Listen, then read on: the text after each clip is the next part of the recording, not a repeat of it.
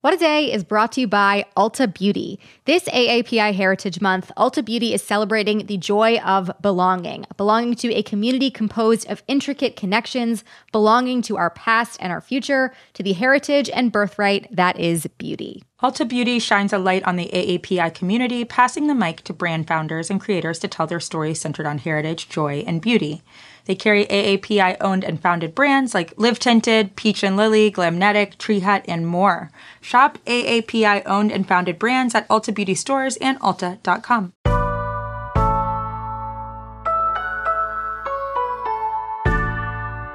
It's Tuesday, May 25th. I'm Akila Hughes. And I'm Gideon Resnick, and this is What a Day, where, like Andrew Yang, our favorite subway stop in New York is Times Square, and our favorite place in New York is the M&M store in Times Square. Yeah, and our favorite drink in New York is hot dog water. That is what I start every day in the Big Apple with. On today's show, the death of George Floyd 1 year later. Floyd was killed on May 25th, 2020 by now former Minneapolis police officer Derek Chauvin. Chauvin was convicted on 2 counts of murder and 1 count of manslaughter and awaits sentencing. And today, George Floyd's friends and family will gather in South Minneapolis at 1 p.m. local time for a public memorial. And then a candlelit vigil will be held later tonight at the site he was killed. But over the past year, Floyd's death became a focal point for activists around the world to demand that their own local police departments reform, be defunded, or abolished completely. Yeah, so we wanted to revisit with a local organizer in Minneapolis who we've talked to before and who has continued to work on this issue, Oluchi Omioga. They're a co-creator of Black Visions Collective, a Black-led grassroots organization that centers on Black, queer, and trans people in the Twin Cities. Welcome back. Yeah, great to be back. Thank you for inviting me. Yes, great to talk again. So the last time that we checked in, you made some big gains in organizing and protesting. On a personal level, what was one of your biggest victories? I think one of my biggest victories personally was honestly getting my parents to talk about abolition. Yeah. I remember organizing in 2015 around Jamar Clark in Minneapolis, and my parents were very much so why are you doing this? What are you doing? All of these things, immigrant parents. Yeah. But yeah, this time around, they kind of just expected me to be doing work and being out there, and having really dope conversations about what is life beyond policing actually look like, and is that actually possible? So that's probably one of my biggest accomplishments, and also just navigating a lot of change in a shorter period of time. Yeah. I went through a lot as far as just call-outs from the left and the right, and just really being grounded in what are the values and what is the abolitionist vision that we're actually thinking about. And since we last talked, a lot of things have happened, but one of them was that, Derek Chauvin was convicted of all the 3 charges that he faced, the most serious being second-degree murder. And during that trial, Minneapolis Police Department leaders, I think, quite noticeably distanced themselves from Chauvin's actions. The sentencing is scheduled to take place next month, and the trial of the other officers on the scene during Floyd's death will be starting soon as well. But how did you feel about the actual result of the Chauvin trial? I have a lot of thoughts around it. I think that it is a tool to continue to uphold the system of policing, of saying, oh, we convicted this one person, so now the system is going to be fixed, and now there's a precedent that was set, right? So in that instance, I think, yes, we are making some type of progress. After cases like Mike Brown, after cases like Tamir Rice, after cases like Jamar Clark, Philando Castile, where we didn't see convictions, we didn't even see charges happening, this is progress, and I'm not going to take that from the family of George Floyd, the people of Minneapolis, but I do think that there needs to be more that's happening other than the conviction of officers. Right. Because just convicting officers is going to perpetuate the same systems that we are in right now. So, what more are we doing to make sure that George Floyd does not happen again? Yeah, that's a very interesting and correct point, I think. It is not a situation where we're talking about bad apples. We're talking about a spoiled bunch. Yeah. And so I think that once we get to the point where we're actually having those conversations and seeing those changes, it might be easier to have a sense of where we're headed versus, just sort of one at a time figuring out who's doing the wrong stuff. Exactly. Totally. Keeping with George Floyd's death and all of that, shortly after he died, the calls to defund or reform the police were incredibly loud. There was public support for the BLM movement, and it reached a real peak I would say around this time last year.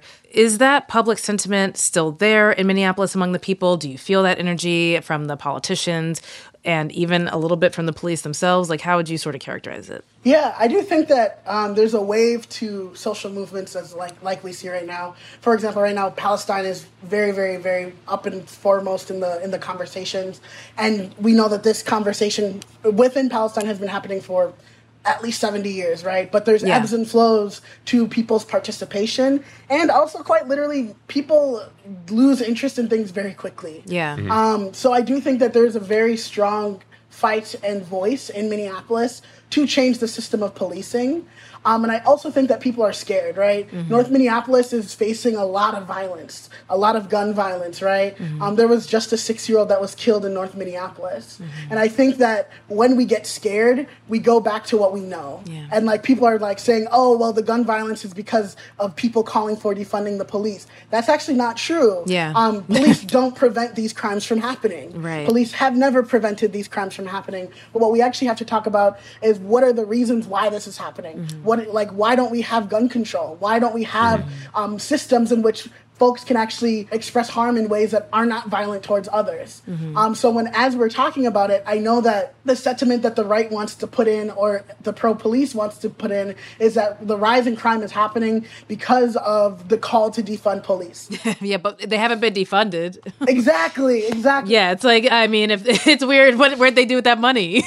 Yeah, exactly. So it's like, we just have to make sure that like we are moving past fear, because change is going to be uncomfortable. Transformation is always uncomfortable.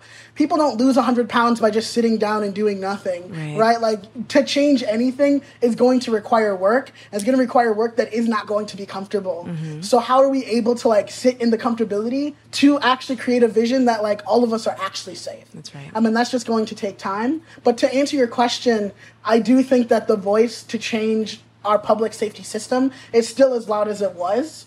It's really confusing because it's happening in such an interesting time as well. Yeah. Yeah, and on the reform front, too, more than 30 states and many more local governments have passed some sort of quote-unquote police reform over the past year. But when it comes to actual defunding, as we were talking about, a Bloomberg News report from January found that if you sum up all the budget changes, American cities slightly increased what they gave to police. So what positives and negatives have you seen come out of attempts to defund or actually reform the police on various local levels? When I think about defunding, the most impressive things that I've seen is like change in functionality, right? So like it's good. Those are going to be really slow too. It's like, how do you actually take functions that the police are doing and just completely get rid of it? Right. So in Minneapolis, mental health responders are actually getting an invest in their funding as well. So like non-threatening, non-life-threatening like medical issues, those are actually going to go to non-police staff. Wonderful. So like the functionality piece, taking functionalities from the police, is like one of the most impressive ways that I've seen to like actually take functionality and then also take investment in the police of how do we actually think of alternatives. There's another 911 task force that's happening in Minneapolis around what is an alternative to 911 so that we just don't have to call the police for everything. Yeah. And that's going to definitely decrease the amount that people are relying on the police as well. That's right. And then, like, beyond the local level, it seems like what is going on in D.C. is a totally different story, maybe as it always is, you know? Like, Congress has struggled to get consensus on the George Floyd Justice and Policing Act. It's not expected to pass by today, as President Biden had hoped. But yet, you know, lawmakers of all stripes have used George Floyd's name in various different ways for a number of different causes. What do you make of that? Yeah, I mean, national politics always follows local politics. I don't expect anything amazing to ever come out of DC until it comes out of like places like Atlanta or Greensboro or Charlotte or Durham, right, or Minneapolis. Mm-hmm. So I guess I'm not surprised about the lack of urgency that our national lawmakers have. That's pretty much all I have to say about it. I think that like national politics really, it is slower and it takes more time and more resources, yet it's actually like less impactful too, which is why I think that we need to have a very deep investment into local politics. And through that, then having a big impact through state politics, and then that'll also bleed into national politics as well. For sure. Yeah. And as an organizer, what are some of your plans to keep momentum going in Minneapolis on police reform, specifically on defunding? No matter how far out we are from George Floyd's death, this is obviously something that still affects us. So where are you at with that? Yeah, so one tactic that we're using is a tactic that's been employed in the Global South and the U.S. South called the People's Movement Assemblies. So People's Movement Assemblies are just a way of getting folks together to talk about, like, what are some issues that we're having in community on a very hyper-local level, and what are the solutions towards those. So they have deep grassroots organizing pieces. They have deep political alignment and political education. And we're actually doing those. Black Visions is doing those this year. That's right. To talk about, like, what does public safety look like on a Minneapolis level, and then what do we actually see and how are those different, and how do we get to a point where we're, like, creating the vision that we're coming up together as a community. So I think, like, for me, I always say that the job of an organizer is to make people dream of a world that does not exist yet. So it's really science fiction work.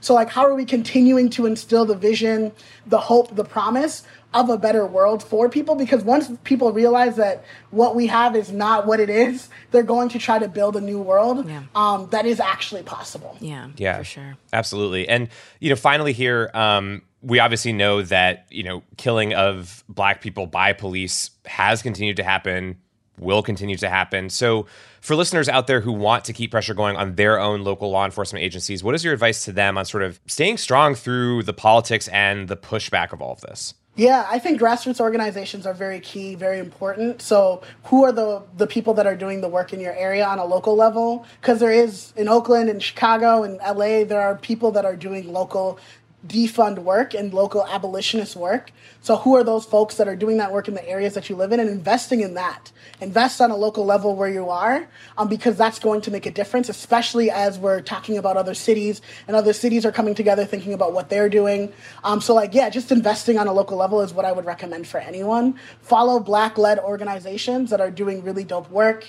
Follow organizations that are BIPOC, so Black, Indigenous, people of color, that are doing really amazing work. If you have a specific, like, movement or target area, for example, like decriminalizing sex work, there's, like, sex workers organizing projects all over the country. If you're doing labor organizing, there are labor organizations that you can follow. And all of that intersects into policing, because if we spent less money on policing, we could spend more money on other things, like paying people a livable wage. If you're looking at, like, renters' rights or houselessness issues, that also intersects with policing as well when we think about the criminalization of houseless people. So just understanding and knowing that everything intersects, and if you are interested in something, that intersects with policing in a very, very real way. Yeah, I think that makes a lot of sense and is great perspective. So thank you so much, Oluchi, for joining us again. We really appreciate it. Yeah, thank you for having me. Appreciate y'all. And if you want to check out more of what they're working on, we can link to it in our show notes. And that is the latest for now.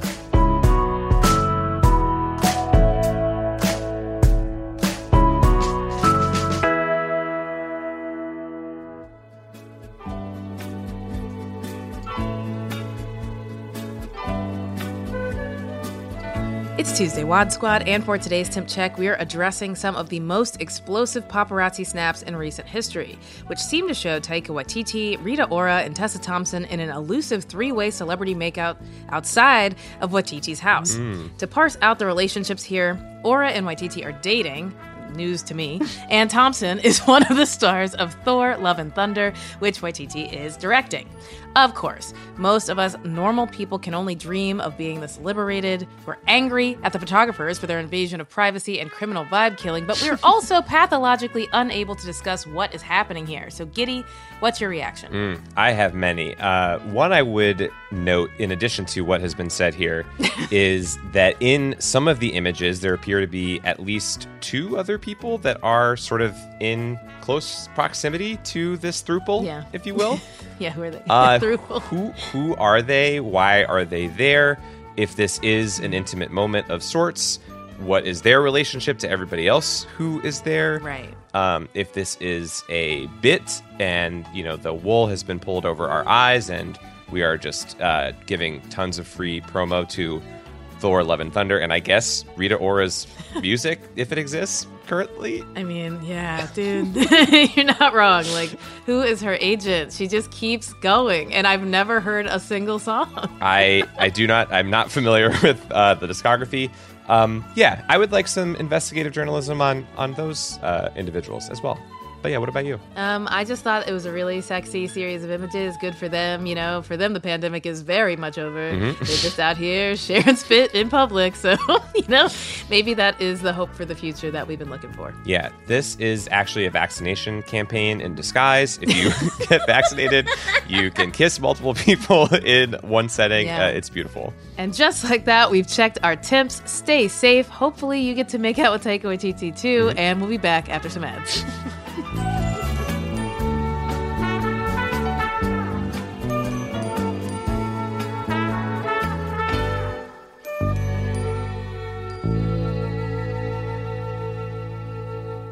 What a Day is brought to you by Monarch Money.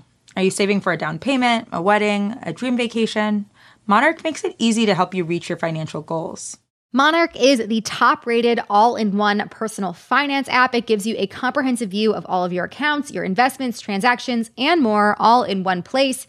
You can create custom budgets, track your progress towards financial goals, and collaborate with your partner. Really just makes it easy. After trying out Monarch for yourself, you'll understand why it's the top-rated personal finance app. And right now, listeners of this show will get an extended 30-day free trial when you go to monarchmoney.com/WAD. That's monarchmoney.com/WAD for your extended 30-day free trial. What a Day is brought to you by Fast Growing Trees. Fast Growing Trees is the biggest online nursery in the U.S., with more than 10,000 different kinds of plants and over 2 million happy customers. They have everything you could possibly want, like fruit trees, palm trees, evergreens, houseplants, and so much more. Plus, Fast Growing Trees makes it easy to order online, and your plants are shipped directly to your door in 1 to 2 days. And along with their 30-day Alive and Thrive guarantee, they offer free plant consultation forever. We love Fast Growing Trees here. I keep telling you that the mini plants that I've gotten from these folks are yet hanging on. And that's not because I have a green thumb, okay? This spring, Fast Growing Trees, they have the best deals online, up to half off on select plants and other deals. And listeners to our show get an additional 15% off their first purchase when using the code WAD at checkout. That's an additional 15% off at fastgrowingtrees.com using the code WAD at checkout. Fastgrowingtrees.com, code WAD. Offer is valid for a limited time. Terms and conditions may apply.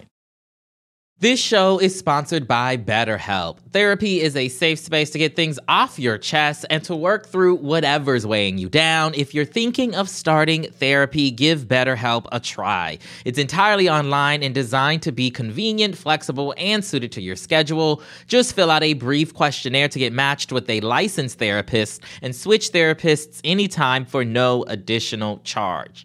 Therapy is great for, you know that thing that just is like sitting on your shoulder, you can't get over it, and you just sometimes need somebody to talk through it with?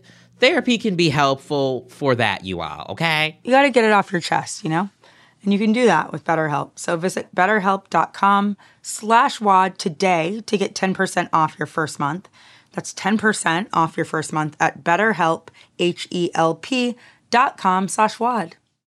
Let's wrap up with some headlines. Headlines. Myanmar's ousted civilian leader Aung San Suu Kyi was at a court hearing yesterday in her first in-person appearance since her arrest at the start of the military coup. Suu Kyi and members of her Democratic Party were arrested after they won a landslide election in February. She now faces a range of charges, the most serious being the violation of a colonial-era official secrets law. Suu Kyi's lawyer said she wants protesters in Myanmar to know that she still stands by them. At this point, 800 protesters and bystanders in the country have been killed by the military since February. Also yesterday, local authorities arrested an American journalist working for a Burmese publication while he was getting ready to leave the country. Danny Fenster was detained at the Yangon airport for reasons undisclosed. The U.S. State Department said that they are currently monitoring the situation. Several big updates to the story on Belarus intercepting a Ryanair flight to detain an opposition journalist.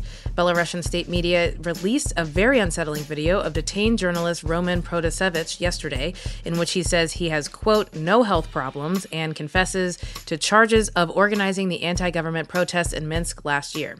Protasevich appeared on tape with visible marks on his forehead and was fidgeting nervously with his hands, leading many supporters to think he made the video under duress. EU leaders agreed on sanctions against Belarus, including an all-out ban on the use of the entire bloc's airspace until Protasevich is released. The CEO of Ryanair accused Belarus of state-sponsored piracy. Protasevich is a notable critic of Alexander Lukashenko, Belarus's longtime authoritarian president. Scary stuff. The past few weeks have seen announcements for post-vax concerts, festivals, and sports, but there hasn't been much to get excited about for diehard fans of corporate trade shows. Oh, no. That might change after World of Concrete kicks off in 2 weeks in Las Vegas. Let's go! Marking the first in-person trade show in America since the pandemic started. Trade shows are a major industry in Las Vegas, bringing in about $11 billion annually. If things go well with World of Concrete, which serves concrete and masonry industries and usually draws between 50 and 60,000 people, it will be good news for tourism-facing Vegas businesses, which will be able to look confidently into the future and see massive crowds of people in khakis wearing lanyards. Some casinos in the city are now back up and running at 100% capacity after focused efforts to vaccinate workers. Larry Flint's Hustler Casino made headlines for organizing a vaccine clinic at a strip club, officially putting the bodies in antibodies. I am canceled, and I will see myself out of this podcast. Goodbye. It's been a good run. Oh, wow. Well, you know, what a great reason to get canceled, though. So Gen Z has finally gone insane with power, and no one is safe. They turned a 17-year-old's birthday party into a 3-day mini purge last weekend, which has led to almost 200 arrests in Huntington Beach, California. The event was called Adrian's Kickback, and it was supposed to draw a reasonable crowd of friends from school. Then a TikTok invitation to the party went viral, leading to almost 280 million impressions on the Adrian's Kickback hashtag and drawing a buzzing swarm of teens to the Queen Bee that we now know as Adrian. At least 2,500 people showed up in Huntington Beach on Saturday night, leading police to declare the crowd an unlawful assembly. The crackdown only led to escalation, with some partiers smashing squad car windshields and throwing bottles at officers. Adrian had already moved the official site of the party to a venue in Los Angeles, so he wasn't even in Huntington Beach. Of course, it's an earth-shaking flex not to show up to your own pre-apocalyptic birthday riot. It is, but my promise is at the WAD Kickback, I will be there. Yeah, I'll be there. I will be in attendance. And those are the headlines. One more thing before we go. This week on America Dissected, host Abdul El-Sayed is joined by Professor Ibram Kendi to discuss the presence of systemic racism in the American healthcare system and what steps it will take to root it out. Listen to new episodes of America Dissected every Tuesday. Subscribe on Apple Podcasts, Spotify, or wherever you listen to podcasts. That is all for today. If you like the show, make sure you subscribe, leave a review, visit the lovely Times Square subway stop, and tell your friends to listen. And if you're into reading and not just invites to Adrian's past, present, and future kickbacks like me, What A Day is also a nightly newsletter. Check it out and subscribe at crooked.com/subscribe. I'm Akilah Hughes. I'm Gideon Resnick, and we'll see you at World of Concrete. Yeah, we love it there. Everything is concrete. It is. We love building. We love concrete. Yeah. We just love construction. It's great. What A Day is a production of Crooked Media. It's recorded and mixed by Charlotte Landis. Sonia Tun and Jazzy Marine are our associate producers. Our head writer is John Milstein, and our executive producers are Leo Duran, Akilah Hughes, and me. Our theme music is by Colin Gilliard and Kashaka.